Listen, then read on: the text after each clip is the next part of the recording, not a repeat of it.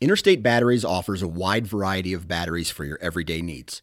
Stop into one of their thousands of retail locations and talk with a battery specialist about batteries for your truck, trail cameras, and even those weird batteries for your rangefinder. Interstate Batteries even offers cell phone repair in certain locations. For more information, visit interstatebatteries.com. Interstate Batteries, outrageously dependable. Hey guys and gals, welcome to the Oklahoma Outdoors Podcast, brought to you by Arrowhead Land Company.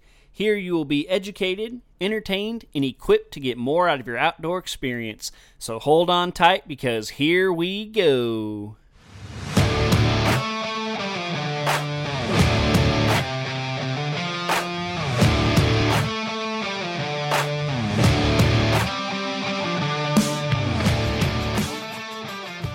What is going on, everybody? Welcome to the Oklahoma Outdoors Podcast.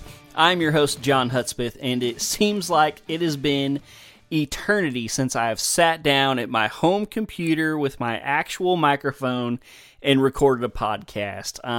Just going back, I took some time off. I went to Nebraska. My wife and I went to Gulf Shores, and so I did some pre-recording in order to do those trips. And then it just so happened that Dan and Josh, who are the guys on the Sportsman's Empire who actually put out these episodes to y'all, they were going to take some time off to do some turkey hunting. And so I ended up recording 2 episodes with my mobile setup while I was on vacation. And those are the last 2 episodes y'all have heard. So I apologize if the quality wasn't quite up to par.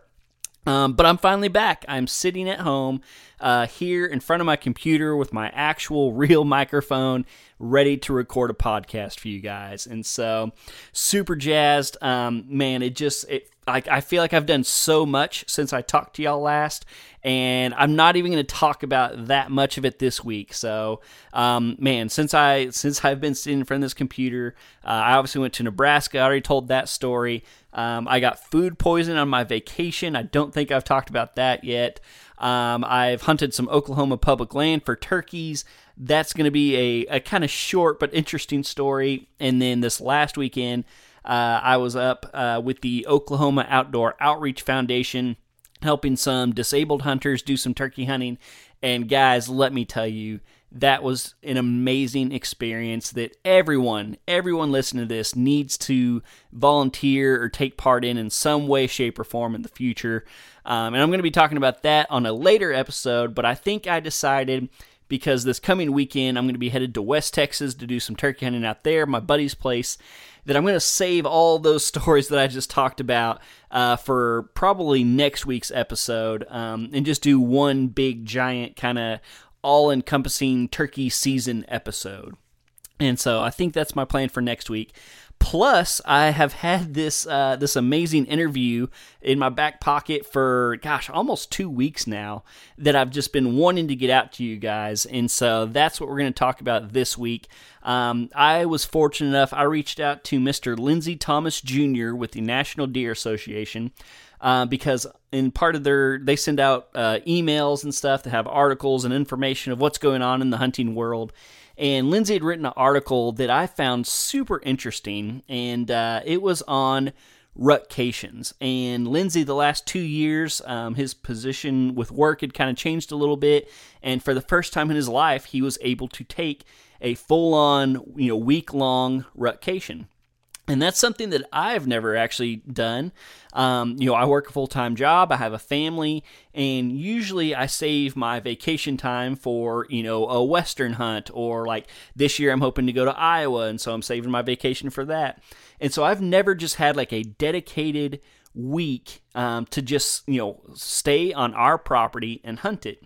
And I've always kind of dreamed of it. I hear people talking about it, but I've often wondered kind of, basically, if it would be good or not to just put that much pressure on my property. And that is exactly what Lindsay wrote an article about, and that's what he's coming on to talk about. And so it was incredibly interesting. So whether you're, no matter what side of the coin you're on, whether you take a rutcation every year, whether you're like me and have always dreamed of taking a rutcation, I think there's going to be something here for you to take away and learn from. So again, I would encourage everybody to listen to this, take some notes and kind of come up with your own opinion on what you think you should do. So we also kind of get a little bonus because actually I had already reached out to Lindsay about coming on the show, and he had said yes. And they put out another article about some newer wild hog research that a lady in Georgia did, and it was some very eye-opening research. And most likely, if you're listening to this, it's probably going to be eye-opening in a bad way. That's kind of how I saw it. They did some studies on wild hog reproduction, and I don't want to ruin it here in the intro, but it is just mind-blowing how efficient wild hogs are at reproducing. So yeah, we covered two things, and then, I almost forgot. When Lindsay and I were talking before I hit record, he actually asked me if he could bring some stuff up, and I allowed him to. And it was some really great, awesome information that he had learned at a deer conference about the state of Oklahoma and the state of our deer herd. And, I've been doing a lot of these episodes recently on, all the legislation talk, all the 1 buck versus 2 buck and non-resident hunters and, just all the stuff that we've been covering a ton lately. And what Lindsay brought up was super encouraging to me. And again, I don't want to ruin it because, it's his thing and it would be much better coming from him. But it was just very, very encouraging. The state of not only the Oklahoma deer herd, but the Oklahoma hunting culture really is kind of what was the best part about all this. So yeah, 3 big things on this episode. We start off with the kind of the state of the union for Oklahoma deer hunting, and then we move into the rutcation, and then we followed up with the hog research. So lots of good stuff in this episode. I was super thankful for Lindsay for coming on and talking about all this stuff. He is a wealth of knowledge. I would highly encourage you guys to look up the National Deer Association, follow their stuff, look up Lindsay. He puts out tons of articles on their website and other places. So yes, just a super good, informative episode we have ahead of us. And so that is probably going to do it. Like I said, next week we're going to get more into my craziness that's been the last couple weeks, and hopefully the craziness that is going to be this coming weekend with the turkey hunt that I'm going to do. So yeah, once again, that's it. That's it from me. I hope you guys enjoyed this intro. I really think y'all are going to enjoy this episode, and I would love to hear any and all feedback you have after listening to this episode. So hit me up on Instagram. That's definitely the best way. You can also message me on Facebook. Not quite as active on there. And I don't think I've thrown up my email in quite a while. So okoutdoorspodcast@gmail.com. Don't forget the S on outdoors. And that will do it I think that's the 3rd time I've said that now. So, all right, that's enough of me. Here's my interview with Lindsay Thomas Jr. after a quick word from our partners right this second. When the nasty spring storms have me trapped inside, one of my favorite activities is to get online and browse the local land listings. If you've been checking out some land, or maybe have a piece you've been wanting to sell to put a little cash in your pocket, give the hard-working agents at Arrowhead Land Company a call. The knowledgeable agents will work hard to either find the parcel that fits your needs or find the right buyer that fits your parcel. They have agents all over Oklahoma and are quickly adding more states to their resume every day. So give Arrowhead Land Company a call and let them go to work for you. There is truly no place like the great outdoors in Oklahoma. When you're out in the wild, you want your wireless devices to work. Unlike other carriers, Bravado Wireless believes that coverage in rural areas is important so that you stay connected. With competitively priced plans and coverage where you need it, the mission of Bravado Wireless is to keep you connected no matter where you are. Visit bravadowireless.com or check them out at one of their retail locations. Bravado Wireless, the power of connection. Hey everybody, welcome to today's show, and today we have a very special guest. We have Mr. Lindsay Thomas. How you doing, Lindsay? I'm doing great, John. How are you today? Oh, I'm doing so good, and man, I've been looking forward to this one for a while, ever since I reached out to you, and and shockingly, you reached back out to me and said you were willing to do it. And so I'm on cloud nine and ready to go. So, but before we get into all the exciting things we have coming up here, just in case somebody's listening to this, why don't you give us a quick little introduction of who you are? Yeah, thanks. I'm the Chief Communications Officer for the National Deer Association, which is a nonprofit organization dedicated to ensuring the future of wild deer, wildlife habitat, and hunting. I've been with the organization about 20 years. Previously, we were known as the Quality Deer Management Association. And then in 2020, we merged with the Deer Alliance to form the National Deer Association, basically just putting what the two organizations did best under one roof. So I'm, for the organization, I run our communications with my communications team. We do the website, email communications, social media, magazine, video communications. All of that comes under my management. So that's who I am and what I do. I live in Georgia, and I'm a native Georgian. So happy that I have not had to leave my home state to pursue this career. But it's been fun getting to know deer hunters and deer management all across the country outside of Georgia in my role here with NDA. Mm-hmm. Awesome. Yeah. And for all those listening, if there's a good chance, if you identify as a hunter, call yourself a hunter or an outdoorsman, that at some point you've probably either read, seen, watched something that, Lindsay has done, or, at very minimum, the National Deer Association has done. So, I love following you guys. I love the work that y'all do. I'm really excited to talk about an article that you recently wrote. That is kind of why I reached out to you. But before we even get into that, you asked if you could interject some information that you learned here recently and about the state of Oklahoma and our deer herd. And so I'm all ears, and I'd love to hear what you had to say. Yeah, it just, when you reached out to me, I thought, okay, we got to talk about this because I go to the Southeast Deer Study Group meeting every year, and it's a gathering of deer professionals and managers and researchers from around the country. And at the most recent one, Dallas Barber, who's with the your Oklahoma Department of Wildlife Conservation, got up and gave a kind of an update on how things were going in Oklahoma. He showed a pie chart that was really, really fascinating, going all the way back to 1989 in Oklahoma, your buck harvest there in 1989, breaking it down by age class. In 89, 66% of your buck harvest was yearling bucks, 1.5 years old, 66%. And then he compared that to the most recent year with all the data in, and that was 2021. Do you know what your yearling buck harvest rate was in 2021 in Oklahoma? Not off the top of my head, but I'm guessing it's pretty low. It was 11%. So whereas 2/3 of all the bucks killed in Oklahoma in 1989 were yearlings, now it was, in 2021, it was 1 out of 10.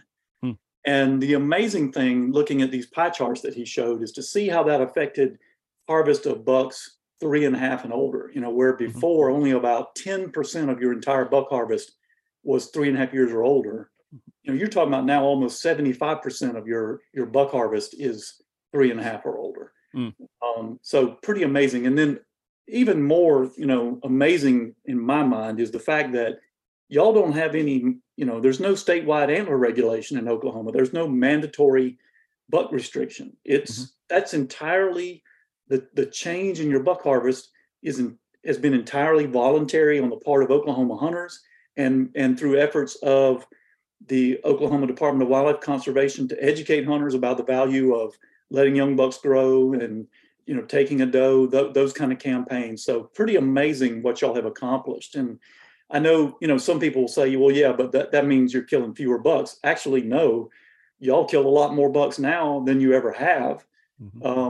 And yet the percentage of older bucks is so much higher. So literally in real numbers, you're killing more mature bucks in real numbers than you ever have today in Oklahoma. So that's a huge feat, and congrats to you and every other hunter in Oklahoma. Yeah, that's fantastic news. And, there's a lot of interesting legislation that's been going on in our state recently. Lots of talk. And so I've been pretty involved in all that and heard lots of concerns from listeners and beyond. And, but, one of the main things I hear is people are always comparing states to Iowa, like, we want to be Iowa and for good reason. But, a big argument that I always hear is Oklahoma needs to become a $1 state. We'd have more trophy, we'd have older bucks and all this stuff. And I just always, I don't necessarily agree with that, because like you just said, I think we have great age structure here. I think we have great trophy potential. And a lot of people like to, kind of forget that Iowa is not a $1 state. I always love to point that out. Landowners can get, I believe, up to 3 tags, if you have enough land and everything. So yeah, it's encouraging to hear all that good news with all the stuff that's been going on. So yeah, absolutely win for Oklahoma.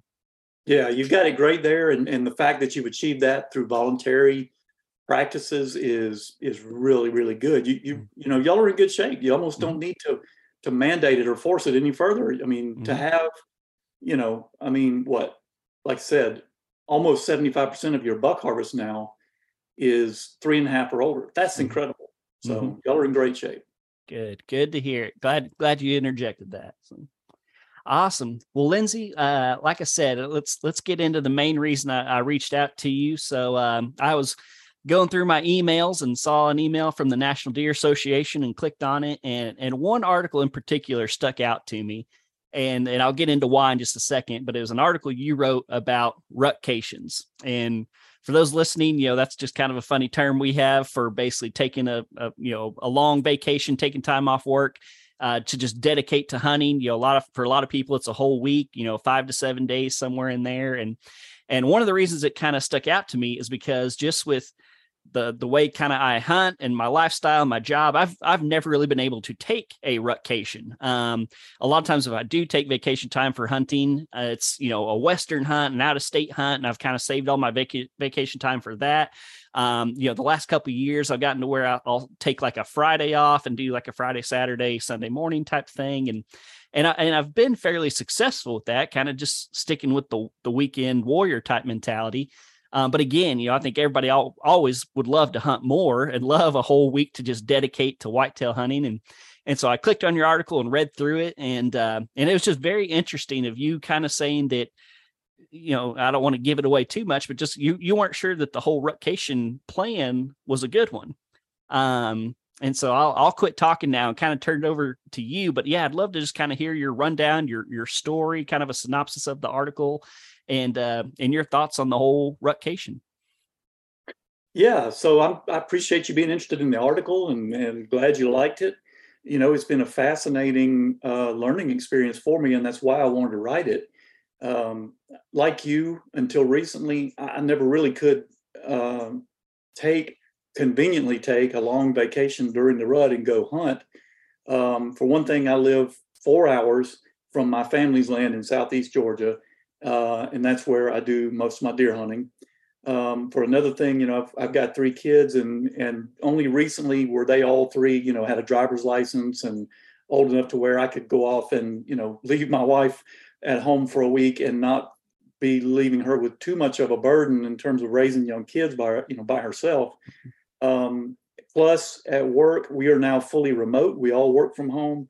So, it made it possible for me to take a week, go stay at my family's farm for a full week, do some work during the middle of the day, but also, hunt morning and afternoon for 5, 6, 7 days or more. I was, when it finally worked out, I'd always wanted to do that. So I thought it was great. And so I did that for the past 2 seasons. Both times it was a total failure. And I just got to thinking about why isn't this working? You'd think, hey, if I can spend 7 days just hunkered down doing nothing but focused on killing a buck during the rut, why didn't it work? And I came back to the science that we cover and that I write a lot about, that looks at hunting pressure and deer movements and buck behaviors and how this all works, and realized that, the fact is the odds are stacked against you when it comes to hunting for that long and that intensively on a property of the size that I hunt, and probably others that are even, larger. And that's what the article was about, was, basically accepting the fact that rutcations may be designed to fail. And that for someone, like you and like me before I tried this, who were sort of limited to weekends, that actually may be the ideal way, is sort of a hit and run. You hunt for a day or two, and then you leave the woods and you let things cool down. And from a pressure standpoint, it gives you an advantage when you return. So that's what the article was about, was sort of pulling in all the science I looked at that really justified what I was seeing, that a rutcation, if you don't take a lot of things into consideration, can actually be more challenging than just, being a weekend warrior and getting to hunt a day or two and having to go back home. So now I'll add that I haven't given up on it. And I said that in the article, that I was going to give it one more shot. Mm-hmm. But that's what the article looked at, was the reasons why I thought my rutcations had failed and what I plan to do to try one more time to try to make it work. Mm-hmm. I want to talk about some of those failures. You already mentioned pressure being a big one, obviously, and you even had some numbers from a study in your article talking about, kind of how deer react to hunter pressure and how much time it takes them to calm down afterwards. And, I think I've been guilty of thinking, if it's rut and, deer are really moving, they don't care as much about the wind. If I just sit in this one tree, if I just sit in this pinch for 5 days in a row, that eventually, I'm going to kill a big buck. But it sounds like that's definitely not the case of what you were finding after spending all this time on your farm. No, it's not. And the science backs that up too. It's not that after sitting there in one place for 5 days, you have zero chance of seeing a deer. Some people still do, kill deer under those circumstances and, hunt their same favorite stand every weekend all year long and sometimes still kill deer. It's not that you have zero chance, but there's no doubt that the longer you hunt in an area without, a break, the longer you sit in the same stand or hunt the same area repeatedly, the more you're driving down your odds of seeing deer, because, again, the science makes it clear. They react quickly to our pressure.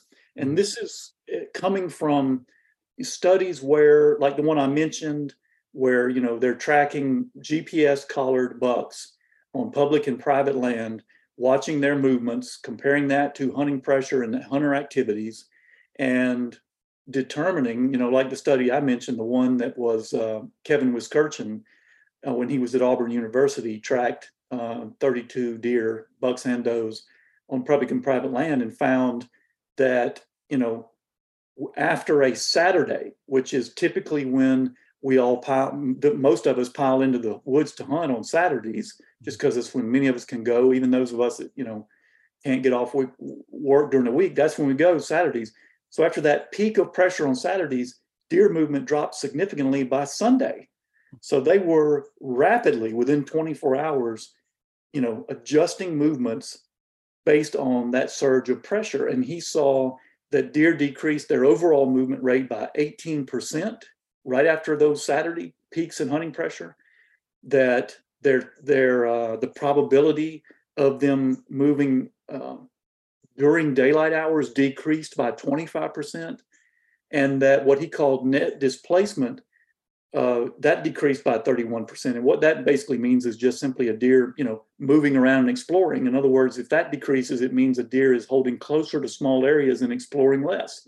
So no doubt, immediately after peaks in hunting pressure, deer are responding to that, and they do it quickly. And, what he saw was that even though hunting pressure dropped on Mondays, he did not see normal deer movement return among the deer he was tracking until Thursdays. So it takes a couple of days. And, there was another study done, another Auburn University study done by Clint McCoy when he was a student at Auburn, done over in North Carolina. And he was on a large area, also tracking a significant number of bucks, but he was also tracking deer hunter activities specific to stands. He had even drawn out on maps areas around each stand he was studying in which if a deer appeared in that area, that meant he was susceptible to harvest from that stand. And he looked at, how buck movements related to that. And almost immediately after stands were hunted, bucks were less likely to enter those zones where they were at risk of being shot from those stands. And it took 3-4 days, even 5, for buck activity around those stands to return to normal levels after a stand had been hunted one time. So, that was what I looked at in trying to understand why it seemed to me, as each day of my rutcation went on, it seemed harder and harder for me to see deer and stay on activity. And that's what I attribute it to, is simply, the more time you spend in the woods, the more deer are picking up on cues and clues that you're there, and adjusting to stay away from you. Because, let's face it, they're prey animals. We're predators. They didn't last for millions of years here being dumb and being ignorant of predators. They pay attention to those cues and use that to avoid us. So that's what's going on here. Do you think there's any relation to, maybe being like a bow hunter versus a rifle hunter, that talking about the pressure, like whether you're trying to set up on, a trail, a bedding area, food plot, bait site, whatever, being 20 yards from that place that deer wants to be, as opposed to maybe backing off to say 100 yards. Do you think there's a big enough kind of distance there that it makes it like, would the rifle hunter have an advantage because he's not getting quite as close to those areas? Or do you think just the general human presence is still enough to mess with it? Well, it's not like a, aura you're putting out there that they can detect. They've got to have some physical evidence. And of course, mostly that's going to be scent, but also sounds and, movements and vehicles and things like that. Those are the cues that clue them in, but especially your scent, whether that is scent that drifts into, on the wind to an area where deer are using, or whether it's, where you walked. And they pick that up by crossing your trail where you walk. So, your access routes going in and out of stands become a factor. Even deer that after dark, you're back in camp and fixing supper, but they're out moving around and happen to cross your access route and pick up on some scent there. Even there, they're picking up clues that you're in the area that can affect this. So you're right that, for a rifle hunter, it may be easier to hunt an area without actually, penetrating and getting in there and really getting deep into the woods with the deer like you have to when you're bow hunting.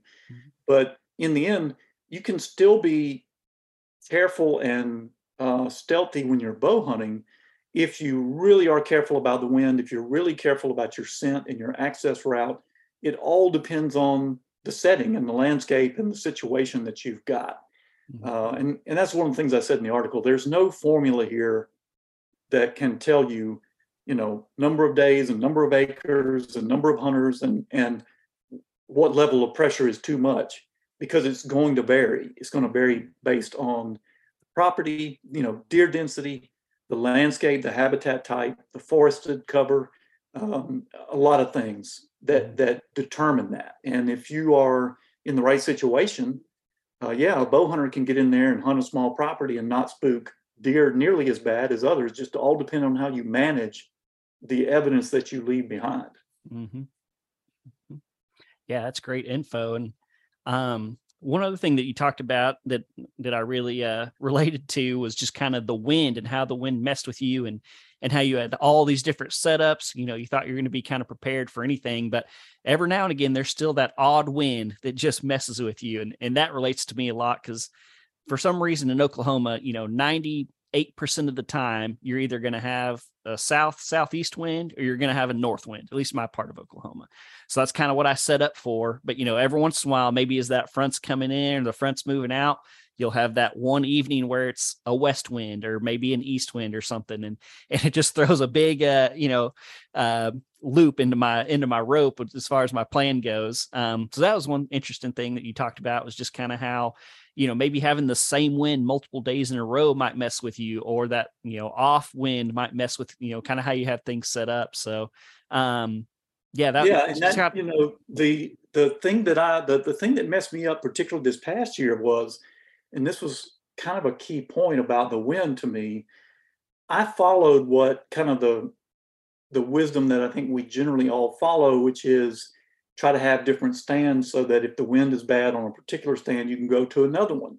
And so I did that. And I had, as I said in the article, something like 15 or 20 different options I could have chosen for deer stands of different types, ladder stands, ground blinds, lock-ons, that I could have chosen from during that week of my rotation.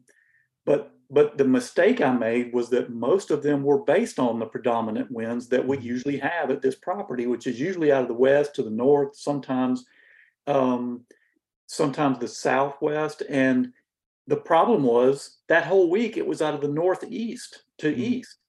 And what happened was, even though I had so many deer stand options I could choose, because they were built around predominant winds, when it came out of a bad direction for almost the entire week, I had very few stands left that worked. I didn't have but 2 or 3 I could choose that worked in that wind.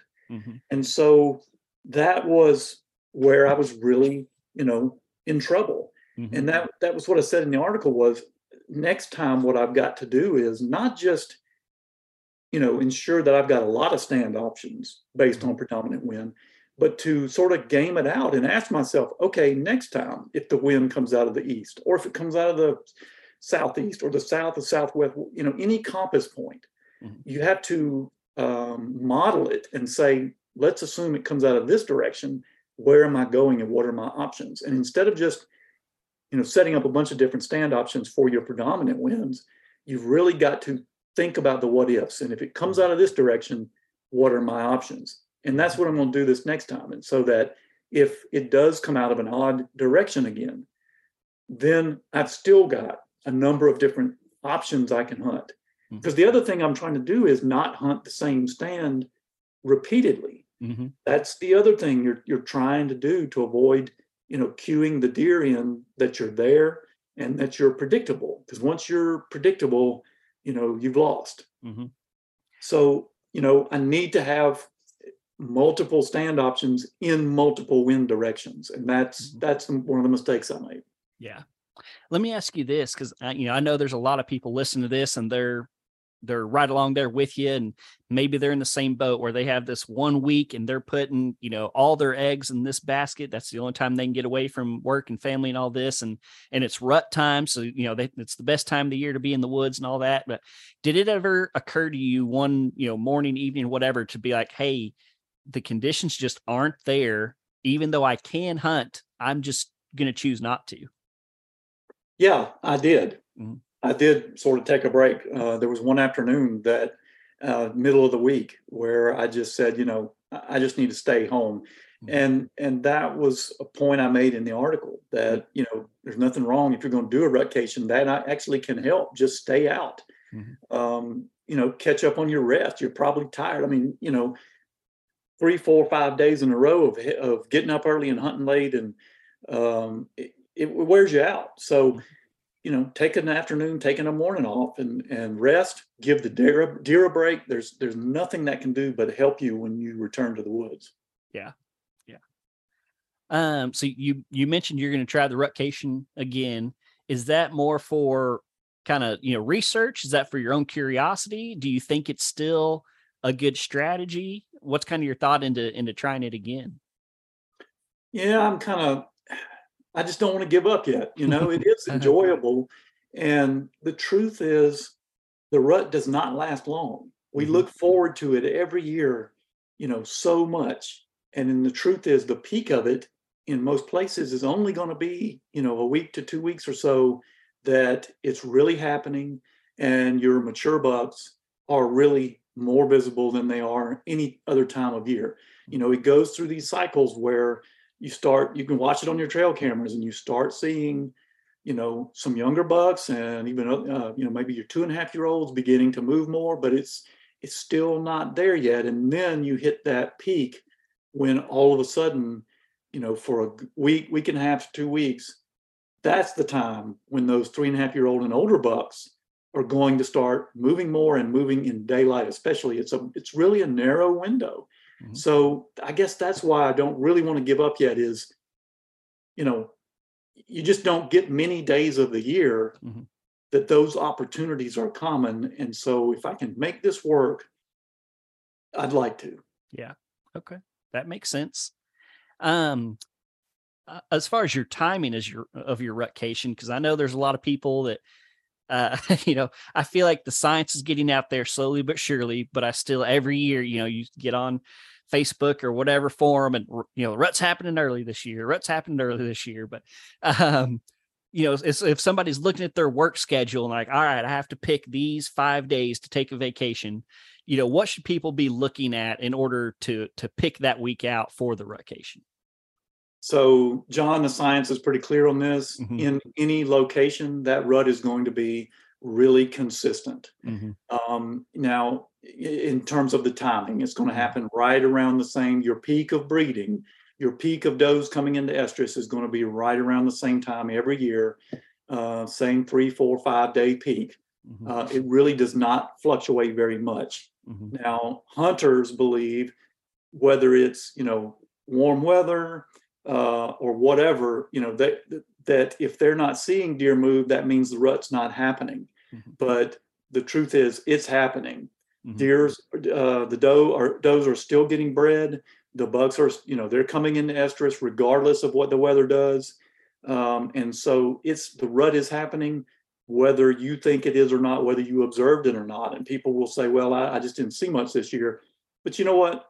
That has to do with where you chose to hunt. It has to do with your hunting pressure. It has to do with a lot of factors that are in your control. You could have been causing yourself to not see many deer. It doesn't necessarily mean the deer weren't breeding. But the fact is, year in, year out, when we look at the science, look at the data, the does are getting bred around the same time. So I would say that look at your evidence, like your trail cameras.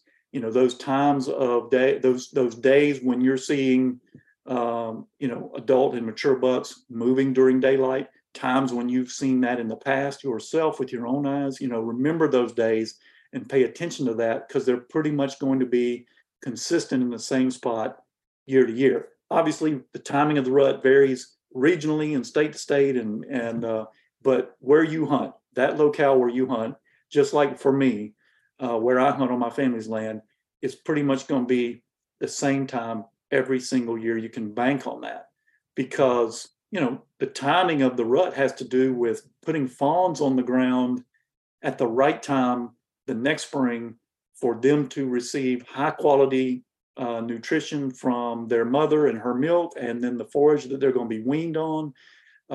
It doesn't have anything to do with the weather during November. That has nothing to do with deer survival. Deer aren't going to change the time they breed based on what the temperature was, in October, November, when they're supposed to be breeding. It's all about putting fawns on the ground at the right time. And that's why does are going to come into estrus at the same time in a certain location pretty much every year. You're going to have some that come in early. You're going to have some that come in late. But that peak of breeding, when the most does are in estrus and those mature bucks are most likely to show up in daylight, that's going to be the same pretty much year in, year out. Preach it. I love it. I've talked about it, but maybe people will take it from you instead of, if they don't listen to me. So I just had to let you say it. And one thing I think that people or why people might think that, early, late, whatever is, I think people would be amazed at how short of a distance you have to go to get those kind of different doe structures, that kind of come into estrus at different times. And I just kind of got lucky and got to learn this firsthand, because we had one property that I'd been hunting for, 7-8 years. And we ended up selling that property and buying a different property that was just about 30 miles away. But yeah, the timing of the rut, the peak estrus, was about 2 weeks earlier, just going 30 miles. And we've been on that property now for 5 or 6 years, and it's held true. And so, when this person's buddy was like, saw a big 10-point, chasing or whatever. And this guy said, I'm not seeing anything. It could very well just be that the does just come in at a little bit different time, but they're still going to come in at the same time every year, like you said. Yep. Mm-hmm. Very consistent. You can bank on it. Yep. Yeah. And yeah, like you said, pay attention to those trail cameras, because, you can get a lot of information from, oh gosh, what's the term? Data year after year, historic data. Yeah. There's all kind of indicators, not only what you see and observe, but, pay attention to when, you're hearing, your neighbors so and so, you hear, people tell you, you see it on Facebook or you get a text, so and so killed a big buck. Pay attention to those dates when they happen. Certainly some are going to be outliers early and late, but there's going to be that week every year when the big bucks drop. Or when, deer vehicle collisions start peaking. When you're seeing a whole bunch of deer in the ditch, that means, the science has shown there that the peak of deer vehicle collisions occurs at the same time as the peak in deer breeding, which makes sense. So there's lots of little, cues that we can look at. And if you make note of that and record it, you're going to start seeing a pattern every year that shows you. For us on our family's land in Southeast Georgia, the coastal Georgia rut is kind of early. Our peak is right around Halloween. So that last week of October to the first week of November is, really, really the best time. We've killed adult bucks and mature bucks before that and after that too. It's not to say that you don't see them. And, particularly one of the patterns I really like post rut is, bucks have been pressured all year. The rut's over, they're hungry now. They start to feed again. They really spent time chasing does over the last few weeks and they didn't eat much, but now the testosterone has dropped and they're interested in food again. If you've got a food plot or a food source that has not been pressured a lot through the middle of the season, post rut, that is a great place to encounter a mature buck. So it's not that you can't kill them. It's just that if you're going to do a rutcation and ask for time off work and, invest in this, you want it to be the time that those bucks are most likely to show themselves and be on the move, moving the most based on the studies we've seen. And that's going to be that, week to 2 weeks when the most does are in estrus. Awesome, Lindsay. I'm eating it up.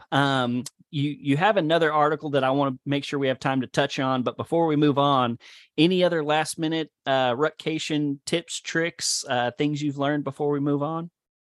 I covered some of the basics we all know, like, making sure you're absolutely scent free or as scent free as you can be. I don't believe we can be 100% scent free. You just can't do that. There's no such thing, but you can certainly minimize, washing your boots, not walking, around the gas station with the boots you're going to hunt in, only entering the woods in clothes you've that are clean. You just wash them. And when you come home, you're not wearing those around camp and going hunting again. So, minimizing your scent, minimizing your noise. It's things, one of the things I pointed out, when you're sitting there in camp and you're there all week, there's going to be temptations to go out in the middle of the day and go move a trail camera or hang a new stand or, do some scouting or whatever. And I just said, looking at the science, you've really got to resist that if you want to make a rutcation work. That's just adding more evidence of your presence.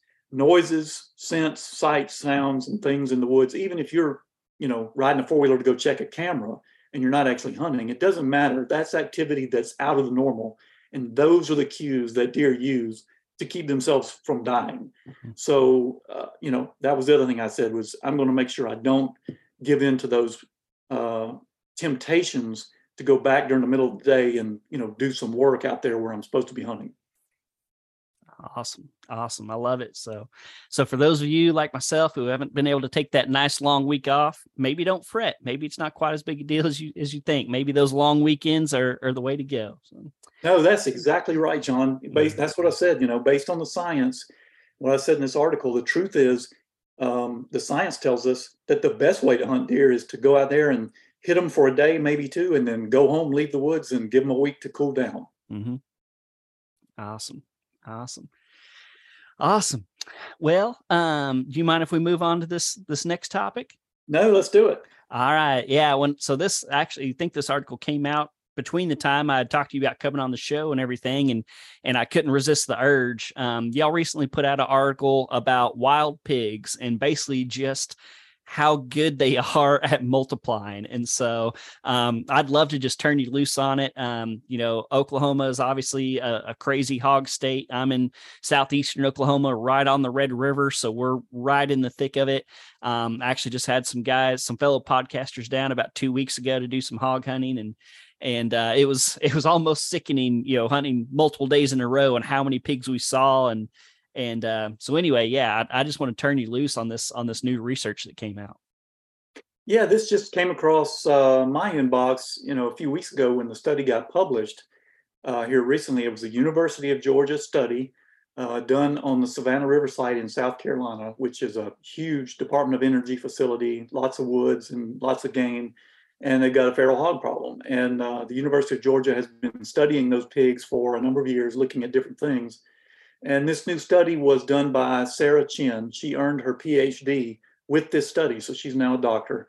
And it did a lot of things that had never been done before with pigs, where they were trapping sows, collaring them, even doing ultrasounds on them to see if they were pregnant, releasing them, tracking them, and then going in when they thought they had given birth and even capturing and tagging some of the piglets to study piglet survival and follow them. So they did some things that just had never really been done with feral hogs before. Now, we knew before this that wild pigs are extremely productive and very difficult to keep up with if you're trying to control them. I've heard it said before that you got to kill, if you're trying to control feral pigs, you've got to kill half to 3/4 of more of the population each year, and most of that's got to be females if you want to control them. And it's true, they just are extremely productive. But what Sarah found was, dialing in on some of the details of what we have suspected for so long, which is a female wild pig not only can begin breeding at an extremely young age, something like 3 to 5 to 6 months, even as young as maybe a 3 to 4 month old sow can breed. And then, 6 months later, they're producing more piglets and they can begin breeding again. It's just the factors here are pretty incredible particularly when you compare them to something like a whitetail. Pigs can breed any time of year, all year long. And deer, of course, can't do that. They just do it once a year. This was one thing I didn't know, but if a wild pig, let's say she gives birth to a litter and a coyote gets those, or some other predator gets that litter, within a couple of weeks, she will breed again and go back in estrus and breed again to compensate for having lost that litter. Of course, a doe can't do that. Coyote gets her fawns, it's going to be next year before she breeds again, or the following fall.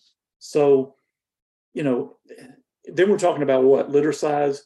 You're talking about up to 12 piglets in a litter. The average is something like, 6 to 8 per litter, but as many as 12.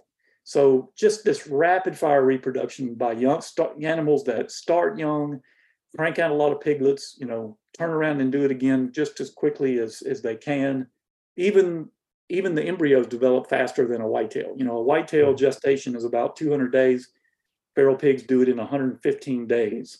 So the turnaround is just so fast. A sow can produce, basically 2 litters every year and a half, and just keep cranking them out. That's what we're up against when it comes to trying to control pigs, and explains why, we cannot control them with hunting. Mm-hmm. Shooting a few pigs out of your deer stand in fall is not controlling feral pigs. It just isn't. They're too productive for that to make a difference. There's too many left that just continue breeding. You've got to do trapping. That's really the only method that has shown to be effective. And you've got to do what they call whole sounder removal, which, a sounder is the name for these family groups of several sows and their offspring, maybe a few young boars that hang out together. You've got to get that whole group using the trap. And before you arm the trap and drop it on them or set it, make sure every single pig in that group is comfortable going in there. Then you set it and you get the entire sounder. That can make a difference if you do that 2 or 3 times. Mm-hmm. So yeah, this study was definitely an eye-opener and just confirmed, what we've known, that pigs are far too reproductive for us to control them by shooting a few with guns and bows. Right. Yeah. And yeah, just the staggering numbers you were talking about, how young they can breed, how quickly they can breed. I think it mentioned one sow that had 3 litters in a year and a half. And, one thing you mentioned when you're talking was, like, let's say a coyote comes by and takes out the litter. That was another thing in the articles that doesn't really happen either. They haven't found coyotes or really any predator for these animals other than us. And yeah, so like I kind of mentioned before we started recording, for somebody who has to deal with wild pigs, all the time, my family has a ranch, producing cattle ranch. And so we have to deal with them both in hunting and, financially with the ranch and everything. It was a little bit of a depressing article. There were some good stuff at the end as far as, the removal and tips on, which hogs to take out. Cause, myself included, and I think most people, if they see a group of pigs come in, they're looking for the biggest boar with the biggest teeth, and that's the one they're wanting to shoot. But according to this article, you need to be looking for the biggest sow, because most likely she's going to be one of the top producers. So there were some good tips, but like I said, it was also a little gut wrenching. Just, we knew the problem was bad, but I think this really orchestrated how bad it is. Yeah. And, the other eye opener for me that Sarah told me about, that I didn't really realize before, is if you look at the original European boar, which is the wild animal that all these domestic pigs came from. That's, that's where people first took that animal and domesticated it, and then began breeding it to produce different, varieties and strains of pigs that we know now as, that the farm animal. That European boar, the original animal, does not reproduce like this. It is more like a whitetail in terms of its capability of producing offspring.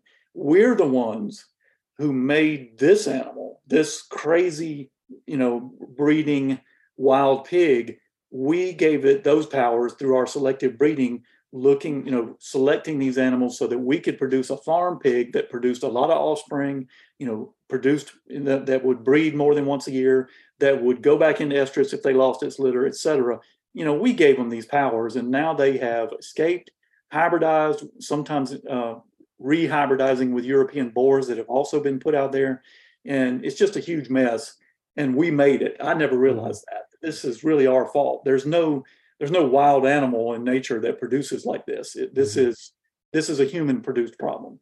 Yeah, little monsters, and we're continuing to feed it. Not only, it's just still having, a market for pigs and pork and everything, but Oklahoma's a bait state, and so there are who knows how many deer feeders out there running every fall, just feeding these suckers, constantly, and helping them just get healthier and stronger and being able to reproduce even more and faster. So, yes, exactly. It's a bad problem. Georgia's a baiting state too, and that was, when we legalized it, that was one of the reasons conservation groups urged the legislature not to do it, was that you're feeding a lot of non-target animals, not just hogs, but nest predators like raccoons and possums. And but yeah, that corn that's on the ground out there during deer season, a lot of that in southern states where there are hog problems, a lot of that corn ends up inside a hog.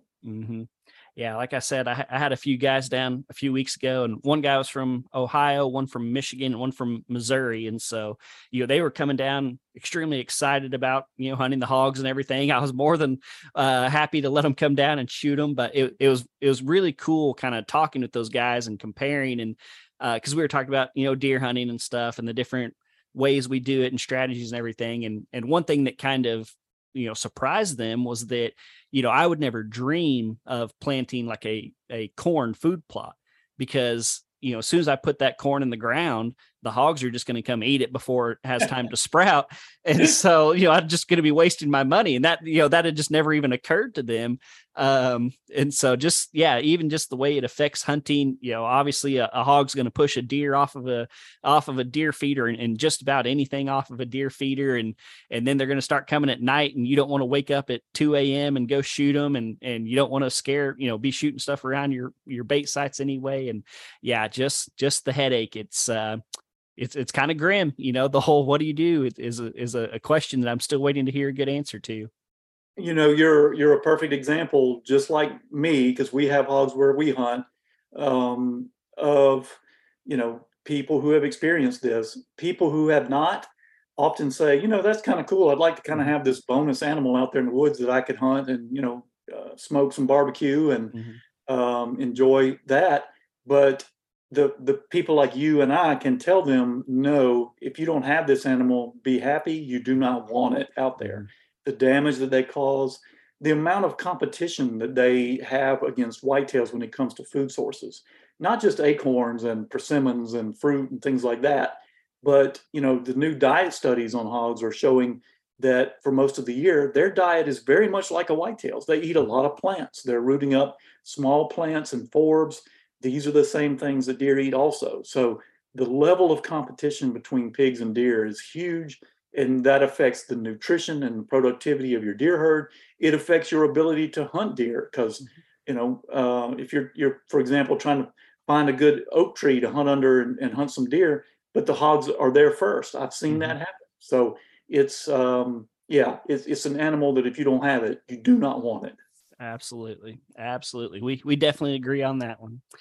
Well, Lindsay, I don't want to take up too much of your time, but we've covered a little bit of everything from how awesome Oklahoma deer hunting is to Rutcations to pigs. Is there anything else before I let you go? I definitely want to give you a chance to shout out your organization and your social media and all that good stuff. But anything we missed?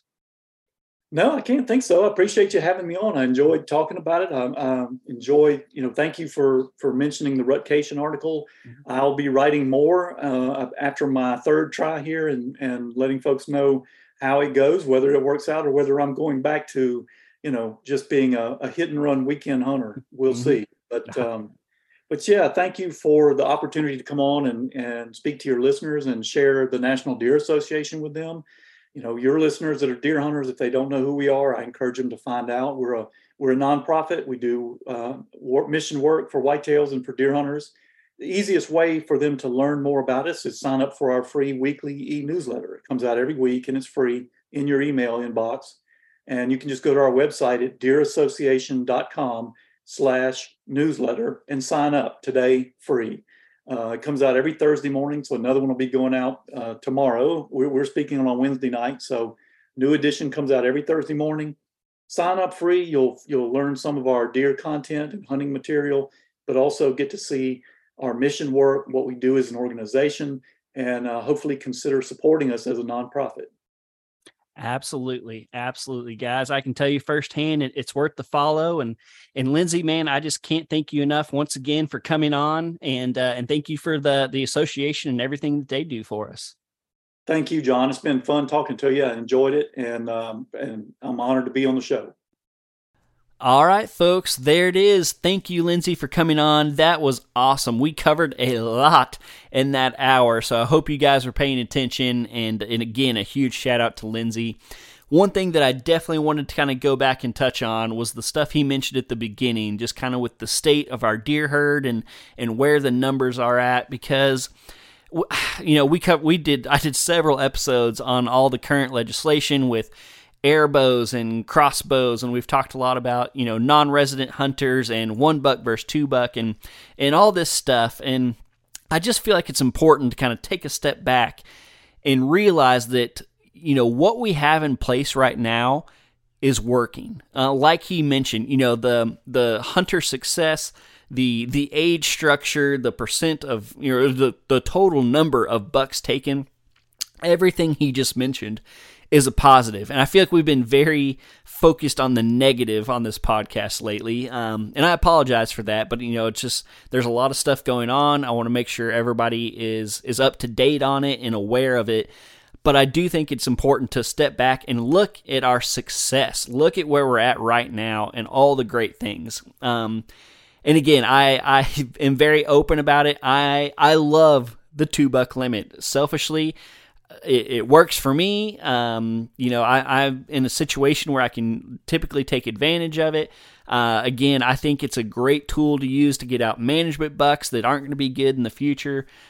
Maybe that's me being selfish, but again, just looking at the numbers, like he mentioned, it seems like what we have in place is working, and I don't see a need to change it. So just interjecting that. I know several people out there probably disagree with me, and I understand. I understand both sides of the arguments.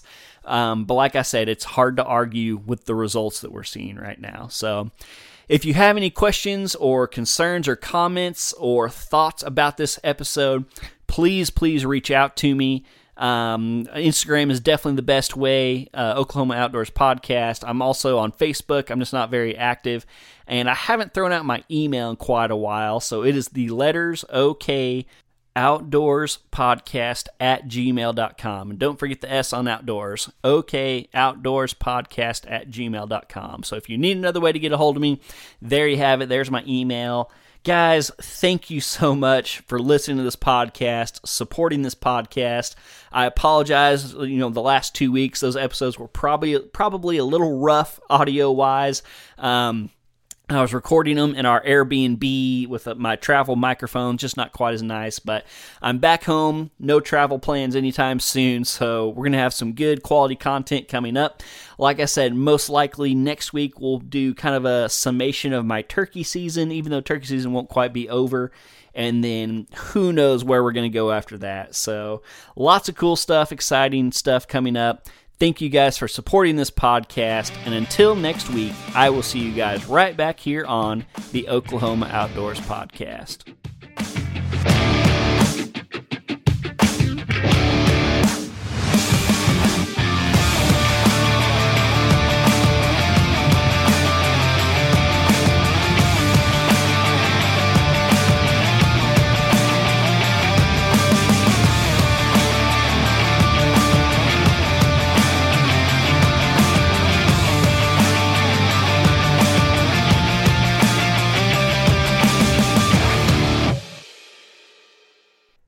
You have the right to the best wireless service. Bravado Wireless provides the best mobile wireless, high-speed internet, latest devices, and customer service at prices you feel good about. Bravado Wireless strives to put these values first and offer you the best wireless service available. See what they have to offer at bravadowireless.com or one of their retail locations in eastern Oklahoma. Let Bravado Wireless connect you to your family, friends, and business partners all over the world. Bravado Wireless, the power of connection.